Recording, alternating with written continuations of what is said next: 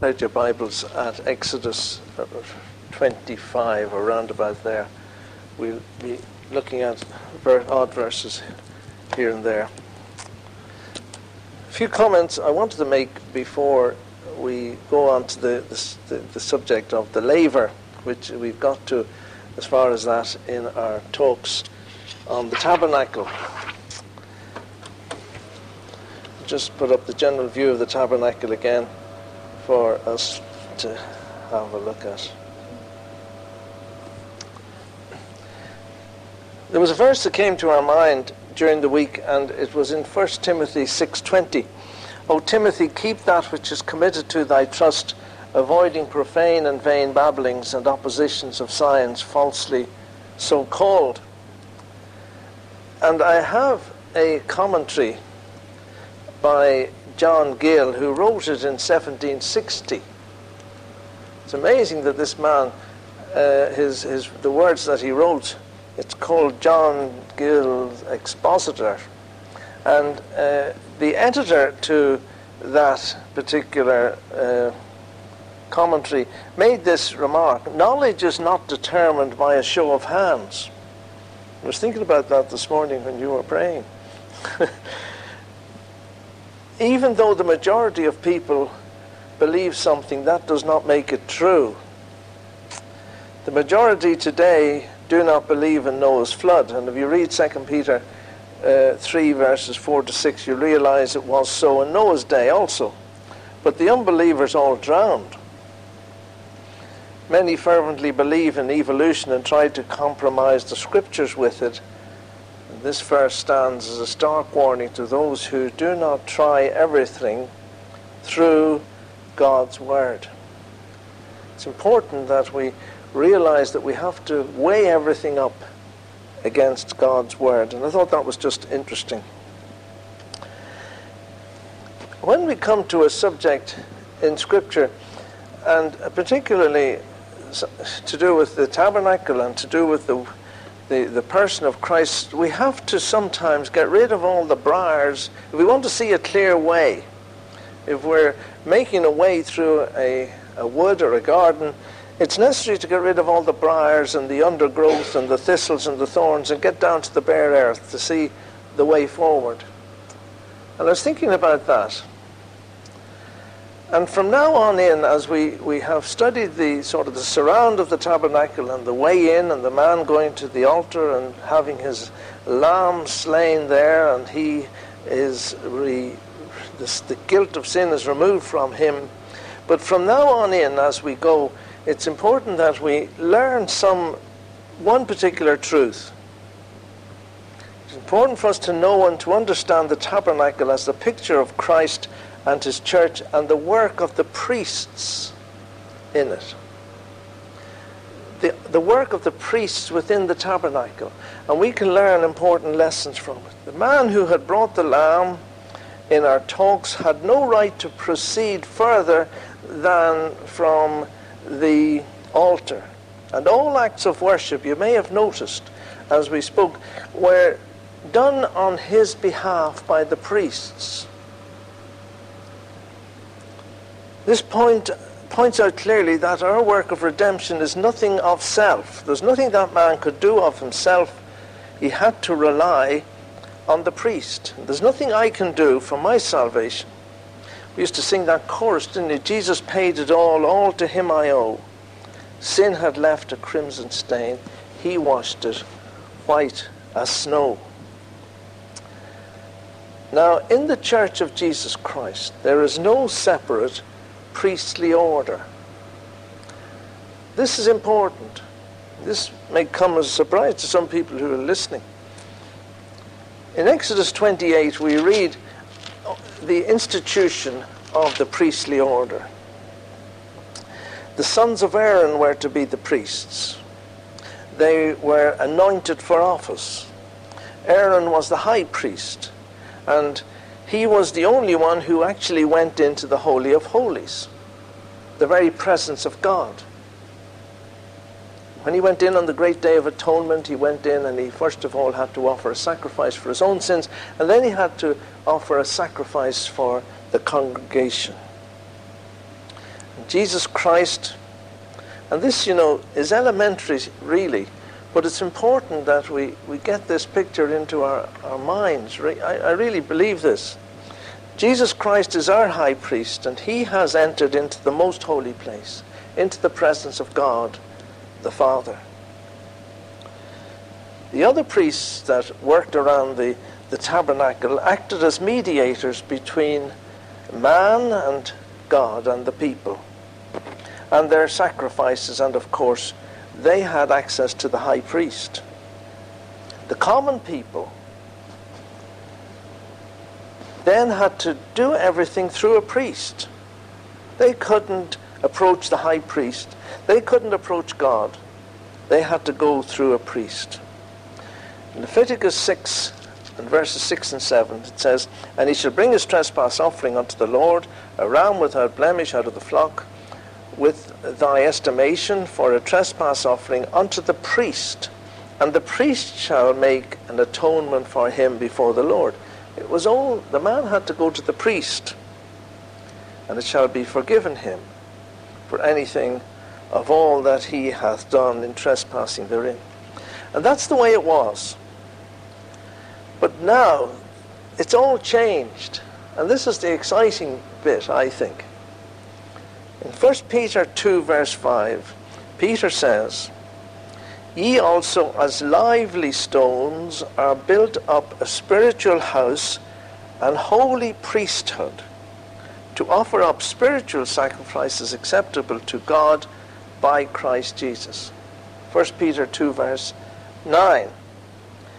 "But ye are a chosen generation, a royal priesthood, and holy nation, a peculiar people, that ye should show forth the praises of him who hath called you out of darkness into his marvelous light."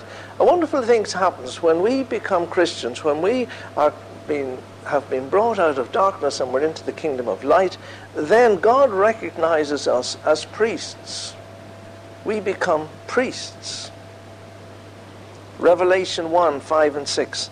"And from Jesus Christ, who is the faithful witness and the first begotten of the dead, and the prince of the kings of the earth, unto him that loved us and washed us from our sins in his own blood, and hath made us kings and priests unto God and his Father. To him be glory and dominion forever and ever." He says that when we have been washed from our sins, what happens? He's made us kings and priests. We become priests. Revelation 5, 9 and 10, "And they sung a new song in heaven, saying, Thou art worthy to take the book. The Lord Jesus Christ, the Lamb in heaven, was worthy to take the book and to open the seals thereof. For thou wast slain and hast redeemed us to God by thy blood out of every kindred and tongue and people and nation." We have been redeemed out of the nations of the earth. And what has happened? "Thou hast made us king unto our God, kings and priests." We are priests. That's the story. That's the picture. That is the truth. And then, in Hebrews 4, 14 to 16, it says, "Since we have a great high priest who has passed into the heavens, Jesus the Son of God, let us hold fast our profession. For we do not have an high priest who cannot be touched with the feelings of our infirmities, but was in all points tempted just as we are, yet without sin." We have a high priest. And as the priests could go to the high priest who had access to God, the writer to the Hebrews says, "Let us come boldly before the throne of grace, where we may obtain mercy and find grace to help in time of need." Because we are priests, we can come to our high priest, the Lord Jesus Christ. And I read last night Hebrews chapter 9, and it's worth turning to it, although I'm going to read it from the modern King James Version. But it says it all so much better than we can say it. And it's so clear. And we're talking about the tabernacle here. And it gives a description of the tabernacle. And there is a picture of the tabernacle, the inside layout of the tabernacle. And as we read this, we can see how it all fits in. And I read it out of this modern King James. Then truly the first tabernacle also had ordinances of divine service and an earthly sanctuary. This was the sanctuary. The surrounds outside, the altar of burnt offerings, the laver, and then the actual sanctuary. The first tabernacle was prepared, in which was both the lampstand and the table and the setting out of the loaves. Here it was in here. The table there with the showbread on it and the candlestick. And after that, the second veil was a tabernacle which is called the Holy of Holies, having a golden altar of incense and the Ark of the Covenant overlaid all around with gold, in which was the golden pot that had manna. It was kept, an Aaron's rod that had budded, and the tablets of the covenant, the Ten Commandments, they were all there. And over it were the cherubs of glory overshadowing the mercy seat. And even the writer here says, about which we cannot now speak piece by piece. We'll look at it all later on as well. Now these things were ordained in this way. The priests always went into the first tabernacle. They had access into the first tabernacle, the first section of where was the altar of incense, the golden candlesticks, and the table of showbread. But once in the year, in the second, the high priest alone goes. He could go into the most holy place, the Holy of Holies. He went in there, but he couldn't go in there without blood. He had to go in with a sacrifice, which he offered for himself and for the errors of the people. It makes it so clear, doesn't it? The Holy Spirit signifying by this that the way into the holiest of all was not yet made manifest while the first tabernacle was still standing. Access for us into the presence of God wasn't possible. That's what it's saying. For it was a figure for the time then present, in which were offered both gifts and sacrifices that could not make him who did the service perfect as regards the conscience, which stood only in meats and drinks and different kinds of washings and fleshly ordinances, imposed on them until the time of Reformation. But when Christ had become a high priest of good things to come, by a greater and more perfect tabernacle, not made with hands, that is to say, not of this building, nor by the blood of goats and calves, but by his own blood, he entered once for all into the Holy of Holies, having obtained eternal redemption for us. For if by the blood of bulls and of goats and the ashes of an heifer, sprinkling the unclean sanctifies to the purifying of the flesh, how much more shall the blood of Christ, who through the eternal Spirit offered himself unblemished spot to God, purge your conscience from dead works to serve the living God. For this cause he is the mediator, the person that goes between you and somebody else, between us and God of the new covenant, so that by means of death, for the redemption of the transgressions that were under the first covenant, those who are called might receive the promise of eternal inheritance. It's so clear when we look at the picture of the tabernacle, the earthly tabernacle, and see what Christ has done for you and for me by his own death. Timothy, it says, for there is one God and one mediator between God and man, the man Christ Jesus, who gave himself a ransom for all. So, those of us who have been to the brazen altar, speaking of the cross of Jesus Christ, we have been redeemed by the precious blood of the Lord Jesus. We have become priests, and we can go beyond that altar into the presence of our high priest, and through him have access to God. We are told to come boldly, with confidence, into his presence. Now this truth is important. We do not come to God through an earthly priest. You know, other churches and other organizations, and with the risk of saying things, the Roman Catholic Catechism says, and it's important because the whole point of where we differ from people is on this subject. It says, talking about priests,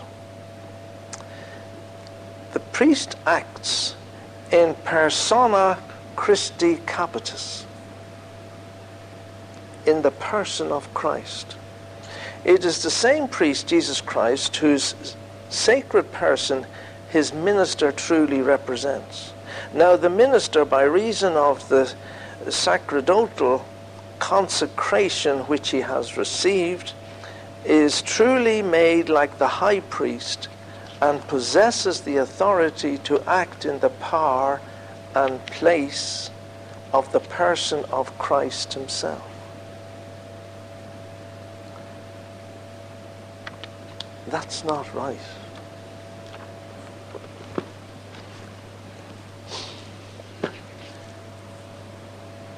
The Pope is called the Vicar of Christ, vicarious, substitute. And even the word vicar shouldn't be used. Nobody stands in the place of Christ. It's very serious, really. You know, even the Anglican Catechism, it says, what is the ministry of absolution? The ministry of absolution is the ministry by which those who are truly sorry for their sins and have made free confession of them to God in the presence of the minister, with intention to amend their lives, receive through him the forgiveness of God. That's not right. We don't go through a minister, a priest. Have we got that into our hearts and minds? Let us now proceed on to the next item, which this little Israelite would have seen when he came into the tabernacle. He would have seen the laver. And there it is. Nobody knows what the laver looked like. But let's read about it in Exodus chapter 30.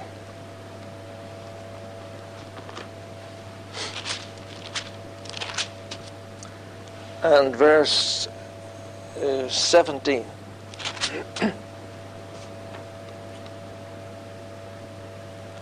The Lord spake unto Moses, saying, Thou shalt also make a laver of brass, or bronze, and his foot also of brass to wash withal, and thou shalt put it between the tabernacle of the congregation and the altar, as we saw in that little layout. And thou shalt put water therein. For Aaron and his sons shall wash their hands and their feet thereat. When they go into the tabernacle of the congregation, they shall wash with water, that they die not. Or when they come near to the altar to minister, to burn offerings made by fire unto the Lord, they had to wash. So they shall wash their hands and their feet, and that they die not. And it shall be a statute forever to them, even to him and to his seed throughout their generations.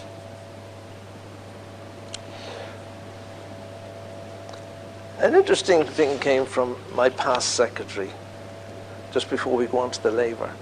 Just the amount of water that must have been in this. It was probably immense, but this was something came in. I haven't checked up the figures on this, but I'll read it out to you what she sent. Moses and the people were in the desert. And this is interesting. When we looked at the layout of all the tribes all around the tabernacle, and there were probably 2 or 3 million people, and all their animals, and all their children. Moses and the people were in the desert. But what was he going to do with them? They had to be fed. And feeding 2 or 3 million people requires a lot of food. According to the Quartermaster General in the army, it is reported that Moses would have had to have 1,500 tons of food each day. Do you know that to bring that much food each day, 2 freight trains, each at least a mile long, would be required? Besides, you must remember they were out in the desert, so they would have to have firewood to use in cooking the food. This would take 4,000 tons of wood and a few more freight trains, each a mile long, just for one day. And just think, they were 40 years in transit. And oh yes, they would have to have water. If they only had enough water to wash and drink a few dishes, it would take 11 million gallons a day. And a freight train with tank cars 1,800 miles long just to bring water. And it goes on like this. The amount of space they would need it to set up camp. Hundreds and hundreds and hundreds of acres. And then they had to cross the Red Sea. Now, if they went in a narrow path just too deep, the line would have been 1,800 miles long, 800 miles long, and would require 35 days and nights to get over. So they had to get across very quickly. They walked 5,000 abreast, he reckons, to get through the Red Sea. But there you are. Do you think Moses figured it all out before he left Egypt? It says, I think not. You see, Moses believed God. God took care of these things for him. Now, do you think God has any problem taking care of your needs? It gets it. I thought it was very interesting. And, you know, we have to think of God organized things for Moses and the children of Israel. And he'll do it for you. And he'll do it for me. But this laver, the laver in Solomon's temple held thousands of gallons of water. But there's no size given for this particular laver. But we have the picture of the laver for us Christians is very important. We have been to the cross where our sins have been forgiven and we have been cleansed in the precious blood of the Lord Jesus Christ, the Lamb of God. You know, have you been to Jesus for the cleansing flow? Are you washed in the blood of the Lamb? Are your garments spotless? Are they white as snow? Are you washed in the blood? We have been to Jesus, and our sins have been forgiven. We are cleansed.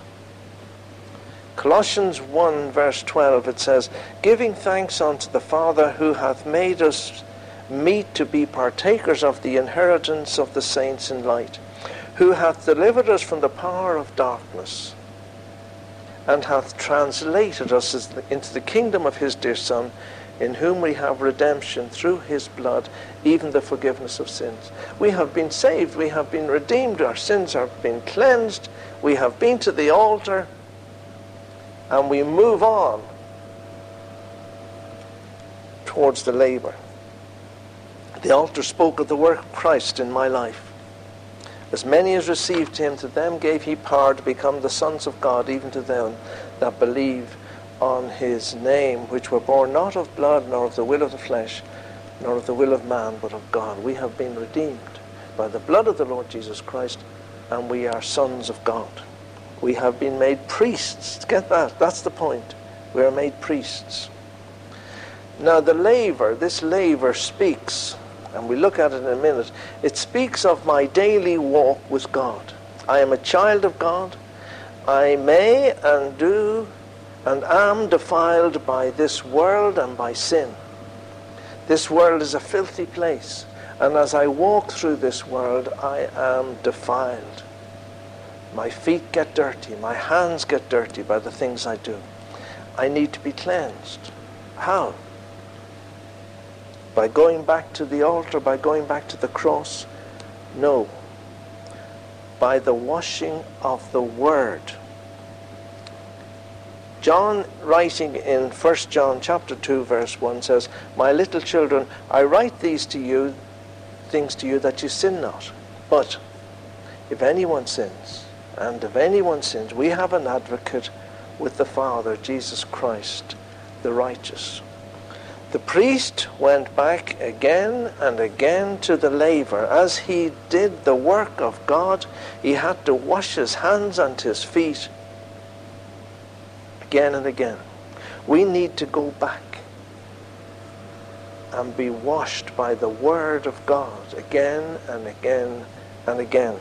The laver was filled with water. John 15 verse 3 says, "Now ye are clean through the word that I have spoken unto you." When the soldier pierced, it's mentioned in prayer this morning, when the soldier pierced through the side of Christ, there flowed out blood and water. Blood to cleanse and water to wash us daily. You go to John chapter 13. We have the story there of Jesus washing the feet of the disciples. You know the story when after supper, after he had washed their feet and had taken his garments, he asked them, did he know what he had done to them? And in verse 8, Peter, he came to Peter, he was going to wash Peter's feet. And he says, "You'll never wash my feet." It's a nice thought that Peter had, obviously. Jesus wasn't just washing their feet. He was doing something. He was teaching them a spiritual lesson. And he said to Peter, "If I wash thee not, thou hast no part with me."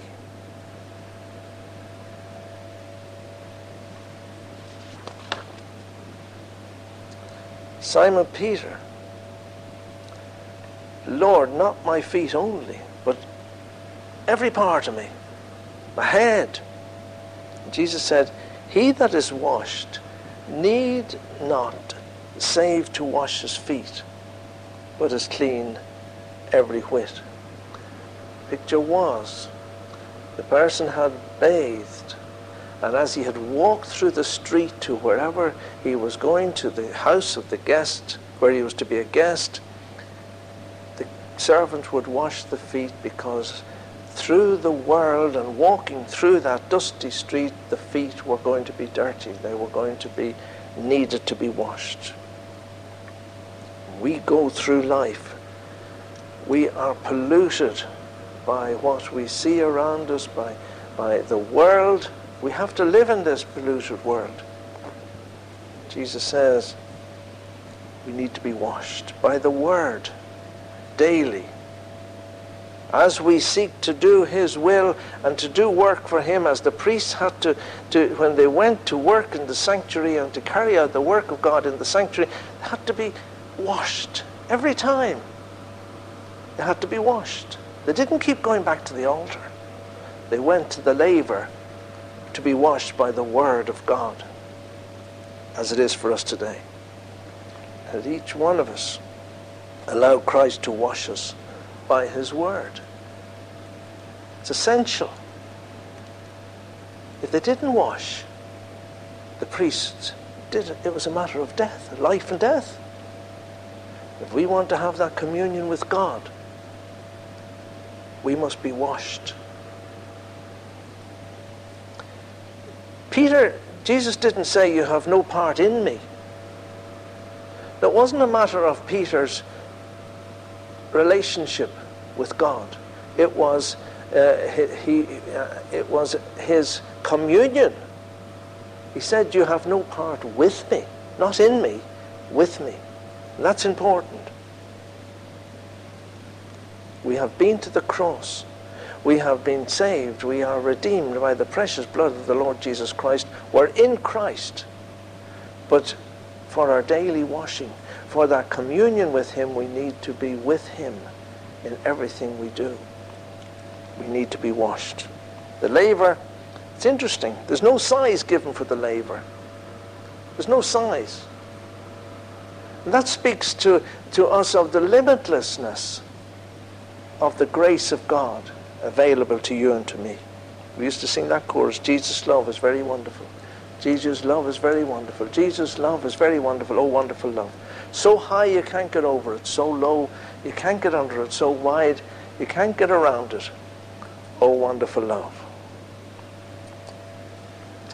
The interesting thing, finally, the interesting thing about it, what was it made of? What was the laver made of? Go to Exodus 38 and verse 8. And he made the laver of brass, and the foot of it, it had a base, this base underneath here. Nobody knows what it really looked like. These are all sort of artist's impressions. But he said, and the foot of it of brass. He made it of the looking glasses of the women, assembling, which assembled at the door of the tabernacle of the congregation. The mirrors in those days weren't made of glass, they were made of polished brass. And these were given up by the women in order that the house of God could be glorified and that the work of God could go on. Mirrors, I suppose, speak of personal pride and adornment. The mirrors reflected the beauty of the women. But now they reflected the picture of the cleansing Word of God. They were a precious commodity to the women. Women without a mirror are lost. But they were prepared to give those things up which were important to them, to their personal adornment. They were prepared to give them up for the work of God. What have we got that perhaps we are holding on to, which is seeking to reflect our glory, our lifestyle, our business, we all know what we have ourselves. We need to yield all to Christ, so that those things which perhaps we held most dearly may in turn reflect God's glory and be of use to those around us in his service. The laver to the Christian is a most important picture. May we each one seek daily that we will be washed by the Word of God. Have you been to Jesus for the cleansing blood? Are you washed in the blood of the Lamb? Yes, we've been to the cross. Our sins have been forgiven, but daily we need to go to the laver and wash our feet and our hands, because we become soiled as we go through the world.